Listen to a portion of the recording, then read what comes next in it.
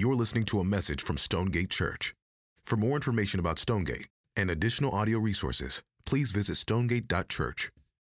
Well, I don't know how many of you in the room are 90s kids, but I am. Me and my brother, I was born in 85. He was born in 1990, so we are just kind of smack dab in the middle of 90s culture. And if you were a kid in the 90s, you remember that the 90s was kind of the golden age for toydom, right? Like it was sort of like gaming culture, like this is like pre-Fortnite. This is when human beings actually played with objects. And you remember bicycles? Like those things existed in the 90s. And so Christmas time was really good to me in the 1990s. Like me and my brother did well during Christmas. Ghostbusters was a thing back in the day, right? So I had my plasma pack I got for Christmas with the ray gun. I think a couple years after that, they upgraded me to like a BB gun, pellet gun situation. A couple years after that, I was given a shotgun. I think that was actually probably a bad move, Dad. But I did well. But 1996 was a particularly interesting year.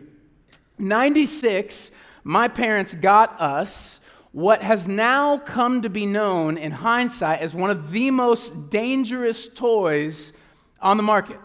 For real. This week, I didn't expect to stumble on one, but I totally did at my friend's house and jacked it from his house. So I brought it to show you. This is what we got. Now I know what you're thinking. Harmless. False. First off, he's a monster. We all know this, right? We neglect that, but he is an actual monster.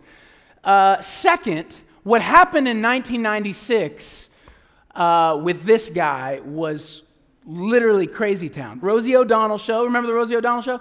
Rosie O'Donnell gets on her show, and she holds up the Tickle Me Elmo in 96, and she says, this is the greatest thing since sliced bread. Everybody needs a Tickle Me Elmo. And what happened was everybody believed her. And so all you guys went to the stores and cleaned it out. And so by the time you got to Black Friday of 1996, you couldn't find this guy anymore. This is a Christmas miracle that I'm holding him right here. Super, super rare. Elmo got so scarce that every single place, look at that, every single store that was carrying him were totally wiped out by the time that you got to Black Friday. And people lost their minds. There was an incident in Walmart with one of the employees, Robert Waller, I think it was, and this guy literally got pulled under a stampede of people who were trying to get their hands on the new shipment of this. He was run over by a group of people. He had a broken rib. He busted up his jaw, torn hamstring. The seat of his pants was ripped out. I don't even know how that works. And he said to reporters the last thing he remembered before he blacked out was a white Adidas kicking him in the face. For this.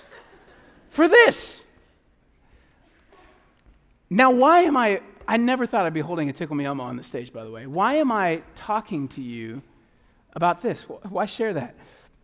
Because scarcity makes us do crazy things, doesn't it? It makes us crazy. I can't have this up here anymore. All right. I'm just going to do that. Easy. It makes us do crazy things. Now, you've heard the term scarcity before. Scarcity, usually we hear it in an economics context. That word basically means this. Scarcity is what people experience when their unlimited needs meet limited resources. That's what scarcity is. Unlimited needs meeting limited resources, and now you have scarcity, meaning there's never enough materials, there's never enough goods to satisfy or fulfill the wants or the needs that people bring. And so this creates scarcity, and while scarcity can actually help drive an economy in some settings, it can also, in some cases, wreak havoc on people, like in the case of our pantsless friend from Walmart, right? But I want you to think about this, because this is true, right? When you perceive that you lack something, what happens in you? Well, a couple things happen, right? One, you either tend to become really protective of the stuff that you do have, if it's scarce, right? So some of you from the 90s are still holding up in lock and key like your Princess Di Beanie Baby because you think you're going to resell it one day because it's worth some. Newsflash, nobody cares. Nobody wants it. But you're probably holding on to that because it's scarce, right? There's not many of them. So you hold on to what you do have, or two, you're relentless to get more of what you don't have, right? Like just go visit a Kroger the week before a hurricane and try to buy some bottled water. You're not going to find it, right? Because everybody has the same idea you do, which is I need that and it's limited. There's scarcity. There's a way that people act and respond to their environment when they have a shortage of something that can be really dangerous for them. Scarcity makes us do crazy things. And in our passage this morning, Jesus is showing us that there is a type of scarcity that we as people operate out of that actually wreaks havoc on our souls, and it also damages those around us. But it's not a material scarcity. It's not like something that we can hold. It's like a soul scarcity, if you will. That we often operate out of an internal lack, and it ends up hurting us and others around us. See that? Here's what I mean. Like, do you ever wonder why you're so bitey with certain people? Like so short with them? Like if you ever, especially if you experience critique or negative feedback, you just can't let it roll off your shoulder. You have to move and attack. Like, why is that? What is that in you that does, or like, why, if you're taken advantage of, do you feel this like unquenchable need to settle every score? What is that in our heart that does that? Or like when a person mean tweeted you online, you physically can't stop thinking about smashing their face because you were slighted, right? And you've got your next mean tweet in queue to send out. Or even this, do you ever wonder why you're so stingy with some people? Like you just can't open up your hand around your resources or your time to bless others. Why am I so protective of my things? All these things are linked, and the link is this soul scarcity. And Jesus is going to explain this to us in a way that's really going to surprise us here in the text. What Jesus is doing in these next verses, he's exposing that thing in us by showing us a picture of the opposite. So we're going to look at a picture of what somebody who isn't operating like that lives like. A life lived not with soul scarcity, but with a soul surplus, if you will. Like an internal wealth that actually has the power to free us to live not as takers, but as givers. That's what he's going to be showing us here. That's the main point of this message this morning, is this life under God's rule turns takers into givers. Life under God's rule turns takers into givers. And here's what he's going to do. He's going to prove to us that by confronting us with three massively important questions. I want you to see this. Questions are this: who has my back? Who meets my needs? And how is this possible? That's sort of the movement. Who has my back? Who meets my needs? And how is this possible? So we'll look at the first one right now. Turn to your Bibles to Matthew 5. We're in verse 38. Get it out. We're going to be looking at the text a good bit. It says this, verse 38. You have heard that it was said, an eye for an eye and a tooth for a tooth. But I say to you, do not resist the one who is evil. We'll stop there. So, if you've been around for the past few weeks, this is, you know the pattern. This is the fifth of Jesus' 6 statements clarifying something. He's clarifying the essence of the law, the true meaning of what God is after in us as humans. And if you've been with us, you know that what he's doing here is not critiquing what was written down in the Torah. So he's not going back to the first 5 books of the Old Testament and saying that's wrong. He's critiquing the interpretation of it that the Pharisees were bringing to the table. Not you have read that it was said, but you have heard that it was said. It's what they were hearing in their culture. The way the Pharisees were teaching these people to apply this law, the eye for an eye, tooth for a tooth law, was not what the original meaning was. So in Exodus 21, that's where we first get that moment. Eye for an eye, tooth for a tooth, life for life, that whole thing. But that moment, if you go back to that context, what was happening in the text was it was applying to the court system. It was applying to judges, how judges were to respond to cases that were brought before them. So it wasn't about personal relationships. It was taking place in a courtroom. But the Pharisees made the command, they took it out of the courtroom and they made it interpersonal. They said, no, this is something you need to be thinking about every time you interact with other people. But it wasn't just that. Not only that, but they missed the point, the essence of what that law was doing. So not only was it the courtroom thing, but the point of it was to actually restrain undue retribution, not to create more retribution. It was a statement about the punishment should fit the crime. If I steal a loaf of bread from you, you shouldn't stab me in the stomach, right? That would be an inappropriate exchange, right? The punishment should meet the crime, but the Pharisees didn't see it that way. The Pharisees were teaching it like this: you have the right to settle every score. That was the point for the Pharisees. Anytime you're slighted, you can respond in turn with slighting. But do you see what's happening? Do you see, it's subtle, right? But they're twisting it. They're twisting the point of the law. It was being hijacked as a license to let everyone who wronged you get what's coming to them. That's what was happening in their day. And Jesus isn't having it. He's not having it. So he goes on. Look at verse 39. But I say to you, so here comes the switch. Here comes what Jesus is going to say. Do not resist the one who is evil. Now, again, we've been reading the words of Christ for a while now, and we notice this pattern of hyperbole and provocative language. That's definitely what's happening here, but because it's hyperbolic and provocative, it can definitely be misunderstood. So even when I read that right now, I'm sure in a room of this size, there's some red flags going up, I don't understand. You need to clarify this, and I want to clarify those questions. We're going to get to that. But before we do that, can we just let the bold-faced sentence that he just said sink in? I'm going to say it again because I want it to have its effect on us the way it had on them. Just listen to the words of Jesus. This is him saying this over us this morning.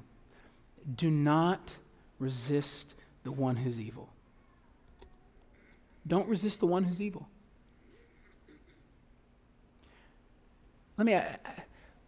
How does that hit you? How does that make you feel when you hear that? How does it make you feel? Think about it. Does it make you feel angry? Does it make you feel afraid? I just want to give you a good Bible study tip right now. As you're reading the scriptures, it is not the case that good Bible study means that when I come up to a hard text, I have to just squish down all my feelings about the text and just say, yes, Lord, right, and move on. That is not the appropriate way to read the scriptures. When you're studying the scriptures, or you're here in the morning, or you're by yourself opening your Bible, you need to not just think your way through a text, but you need to feel your way through a text. And then ask the question in these hard passages, why do I feel that? Why is that hitting me so sideways? If you start doing that, it will tell you a whole lot about yourself. And Paul tells us in 1 Timothy that we're not just to know our doctrine, but to know ourselves. So we think and we feel our way through the text. Does that hit you sideways? Do not resist the one who is evil? Ask that question this morning and ask why. Okay, I wanted to say that. Now let's deal with some of the questions that come up when we hear something as provocative as that. There's a lot of questions to deal with. We don't have a lot of time. I'm just going to deal briefly with two of them that might show up right now. Question number one. So is Jesus endorsing pacifism?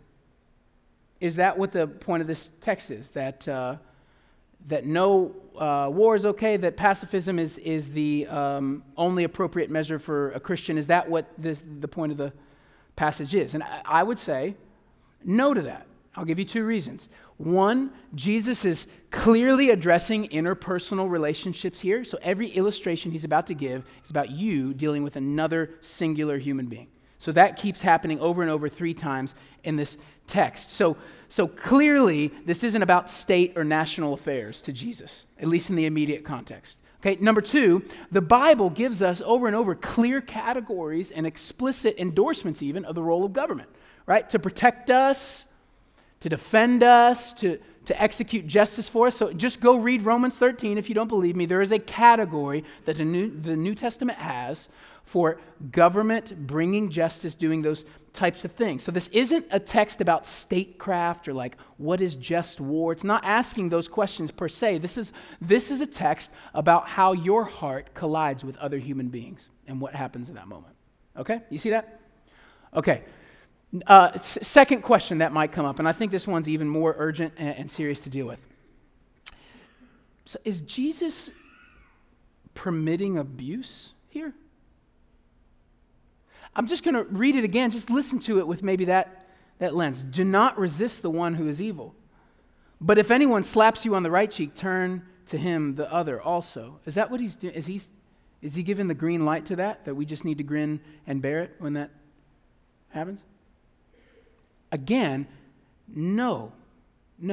Remember, Jesus regularly uses hyperbolic language to make a point, but not all of his language that he uses is meant to be applied literally. So, for instance, hate your father and mother doesn't mean hate your father and mother. We know that, right? Because in other places in the Gospels, he tells us that we should honor our father and mother. What it does mean is your love for your father and mother should look like hate in comparison to your love for me, right? If your eye causes you to sin, pluck it out. Does not mean I walk around with a spoon in my pocket ready to scoop my eyeball out when I see a dirty billboard, right? That would be weird. But it does mean that I need to take extreme measures to kill my sin, or my sin will kill me. You see that? Hyperbolic language to make a point. In the same way, the language here is meant to invite us to love our neighbor in radical, self-sacrificial ways. So Jesus is not saying that if your husband or your boyfriend hits you, that you need to just welcome that like a Christian. He's not saying that. If he's hitting you, ladies, you need to tell someone this morning. You need to make that known now so we can help get you safe. No one in leadership in this church is ever going to tell you otherwise because the Bible doesn't tell you otherwise. Okay? That's not the point of this passage. The point of this passage is to reveal our heart posture, the heart posture of someone who is in the kingdom of God.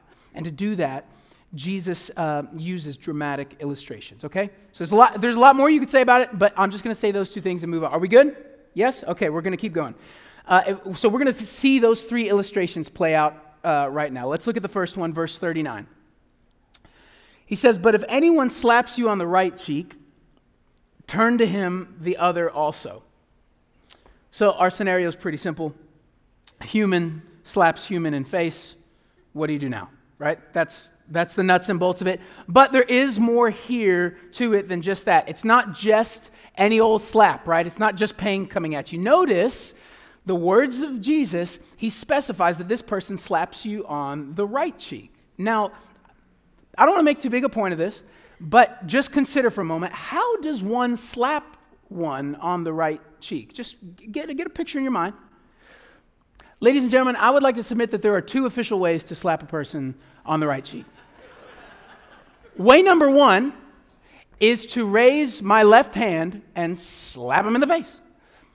But that would be weird that Jesus would say that, because over 90% of earth is right-handed, right? So I doubt he'd be wanting to evoke thoughts of like a left-handed slap. Plus, you couldn't really get a good slap in that moment. Way number 2, and this is an ancient technique, you deploy your right hand, but instead of using the palm, you use the back, right?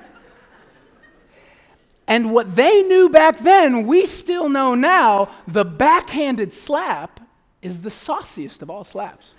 Right? If you're slapped front-handed, that's one thing, but if you get slapped backhanded, you should go hide in a closet because that's shameful, right? right?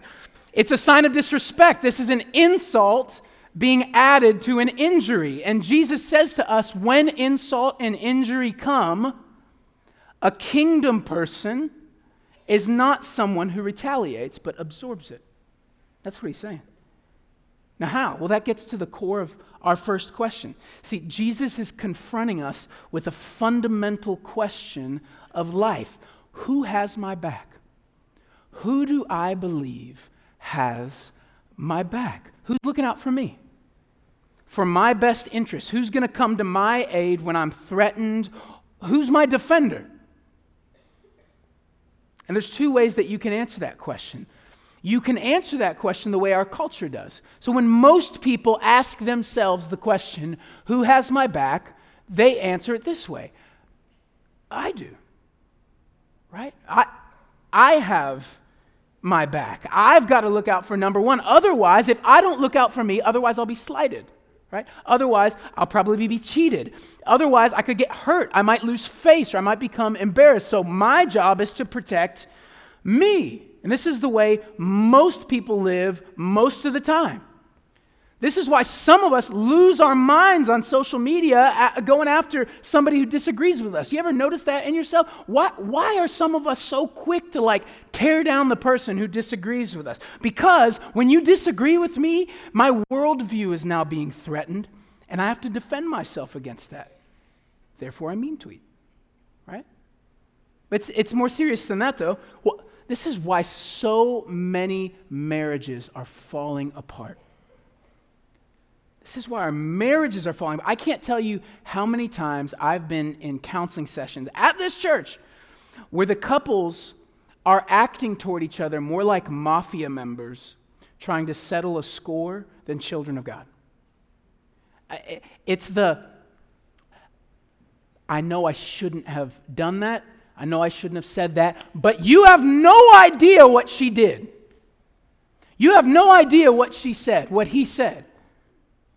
And we are constantly fighting for I. I am my defender in this moment. I defend me because if I don't do it, who else will? But see, the Christian doesn't answer the question that way. When a Christian is asked the question, who has my back? They have a radically different answer. The answer is not, I do, but my Father does. My Father has my back. And listen, as soon as you embrace the fact that your Heavenly Father is your defender, you're free, y'all. You're free. Why? Because you know something the world doesn't know. You know that every blow to your body and every blow to your ego will either be dealt with by God on that final day of judgment when he settles every score with perfect equity, or it will be settled at the cross if that person trusts in Jesus. But because it's settled by him, it doesn't have to be settled by you. Do you see that? And we can forgive in light of that. And we can be gracious in light of that. And we can walk in compassion in light of that. It's like a high school freshman who's being super bullied the first couple of weeks of school by all the jocks, but he's super calm about it and peaceful and even loving toward these guys because he knows what they don't know, and that's his dad is the head coach, right? It's that sort of thing. The person who's a child of the king, they don't have to operate from a place of scarcity, but of surplus. It makes us confident and cool and unshaken when we're belittled, when we're slighted, when we're wounded. We have it's like we have a reservoir to draw from in us, from God, that the world doesn't have. And it changes how we interact with people.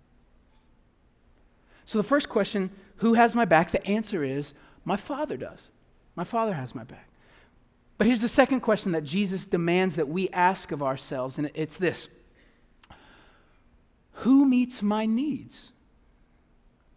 So not who has my back, not who's my defender, but who is my provider? So Jesus confronts us with that question, and he does it by giving us two illustrations. Let's look at the first, verse 40.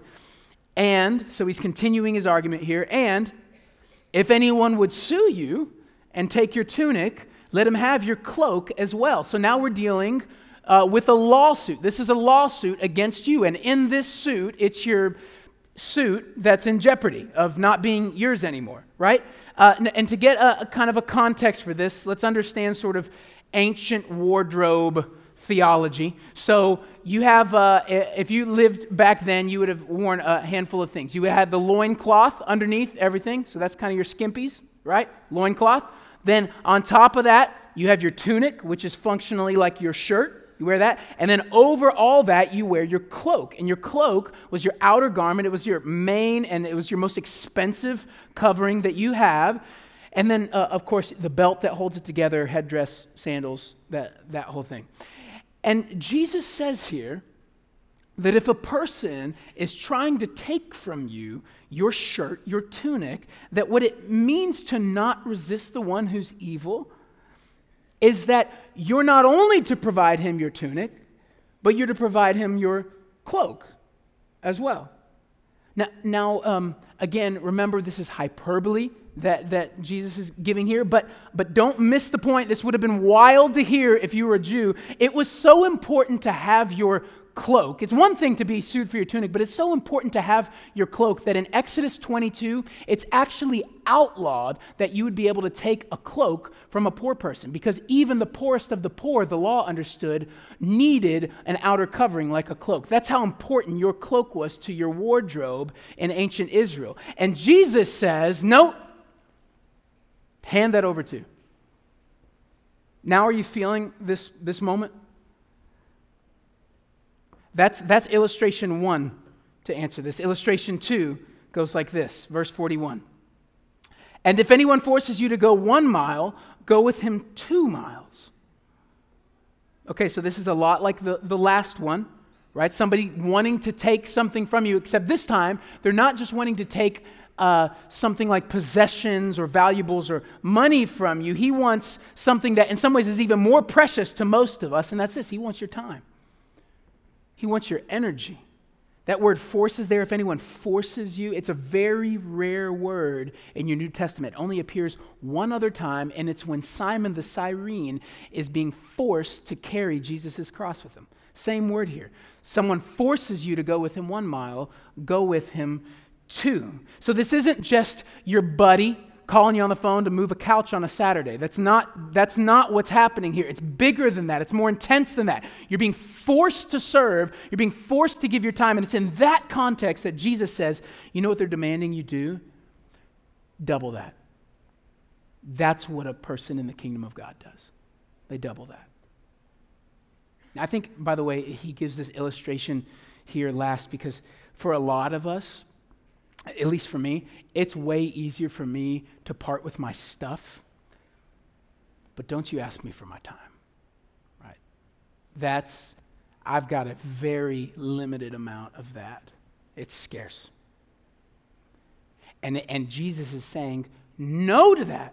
He's saying the Christian life is lived as someone who isn't just giving possessions and open-handed with their money, but with their time, their energy, their everything. That's what it looks like to be a kingdom person. And we do that because we know the answer to the question, who meets my needs? It's the same answer that it was last time. My Father does. My Father meets my needs, and therefore I can live like that. My Father, guys, your Father, if you're in Christ, is the banker of the universe. Scripture says he owns the cattle on 1,000 hills. So yes, I can give up my things because I can count on him to provide for me. He owns everything, so I don't have to hoard anymore. You ever seen that show, Hoarders? Right? Don't watch. It's the worst show ever. But you should probably watch a little bit of it on YouTube because it's crazy. Right? I mean, these people can't let go of anything. And in some cases, it's literally killing them. And the scripture is saying Christians can be free from that. We can be free from hoarding our time or our possessions or even our reputation. We can be free from hoarding that, protecting that. In fact, we can do the opposite. We can live generous lives. That's why he ends with verse 42. Look at verse 42. Give to the one who begs from you, And do not refuse the one who would borrow from you. So now he's taken off all caveats. He's taken it outside of the illustration. This isn't just somebody's wanting to do something bad to you and you're doing something good to them. He's just giving an unequivocal, imperative command. Give. Give. Give to the one who begs from you.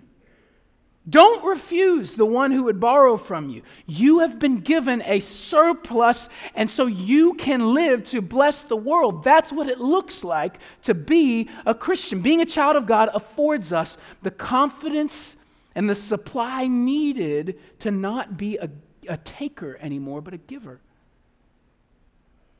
So I'm not going to retaliate against you. If you wound me, I'm going to work for your good because I have a reservoir in me to draw from that you know nothing about. I'm not going to countersue you if you want my stuff. Take it all. Take my cloak. Take it. I'm not going to dig in my heels if you're trying to exploit me. I'm going to serve you harder than you wanted me to serve you. And you go, how is this possible? How? And of course, that's the final question that we have to answer. How is that possible? If you're like me, you're hearing this and you're like, that it doesn't sound like you're talking about me, right? How is that possible? Well, the whole point of the Sermon on the Mount, in fact, the whole point of the book of Matthew, the whole point of the Bible is to answer that question. How is a life like that even possible? And the answer is, it's possible only as we look to Christ with the eyes of faith and are changed. That's the only way this is possible, as we look to Christ with the eyes of faith and are changed. Listen, I need you to hear this. If we're looking only within ourselves for the wherewithal to live like this, we will find scarcity. And ourselves is the only place our culture knows where to look. That's the only reference point we have is me. But the message of the gospel, church, is that we need to raise our eyes off of ourselves and on to Jesus.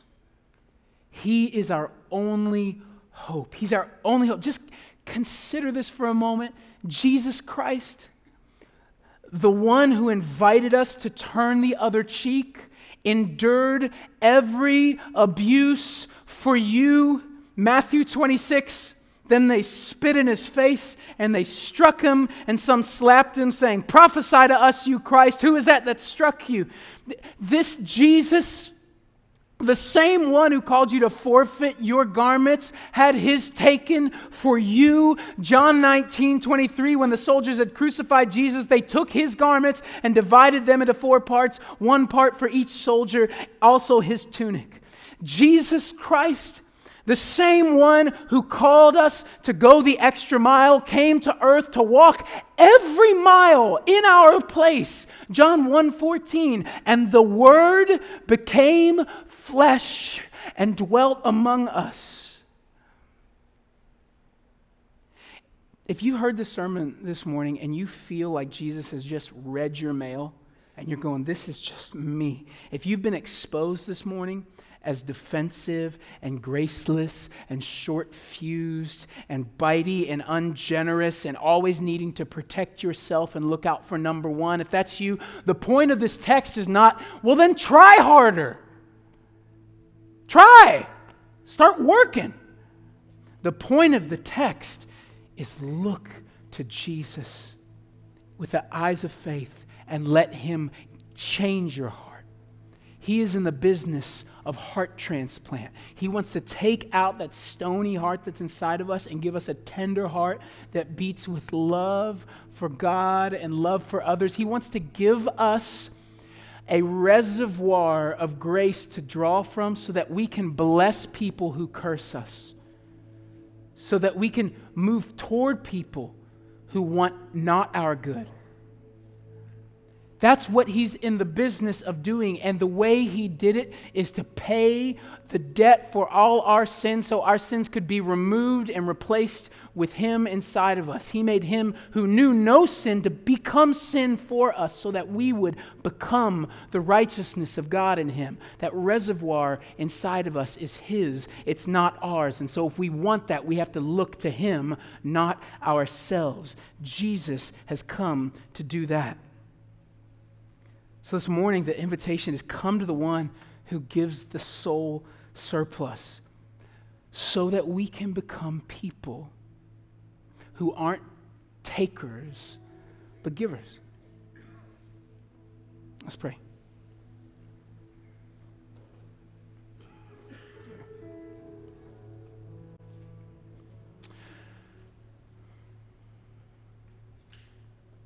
Father, we are exposed in this text. I am not all that I want to see. I am stingy with grace. I love to retaliate. I love to make sure people who slight me get slighted and get what's coming to them. And God, I have a feeling I'm in a room full of folks like that. So we're just stopping and we're just saying we need grace. We need mercy. Please help us, Lord.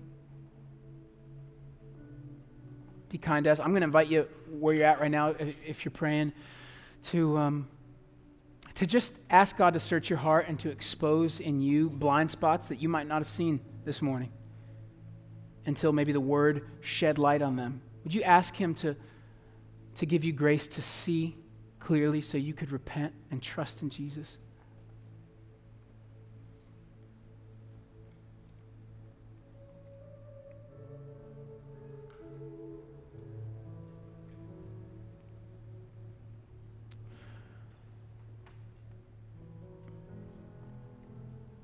Father, we thank you that you are gracious to forgive us our sin, cleanse us from our unrighteousness, and not just to forgive us, but to change the constitution of our hearts. That we wouldn't have to live with a scarcity posture and a defensiveness, but we could live open-handed. And Lord, we're eager to have you make those changes in us. So give us grace to walk in this truth. In Jesus' good name, amen. Thank you for listening to this message from Stonegate Church. A podcast is never meant to replace gathering with your church to hear the preaching of the Bible. So we want to encourage you to be part of a local church family. We meet every Sunday at 9 and 11 a.m. and would love for you to join us as we enjoy Jesus together.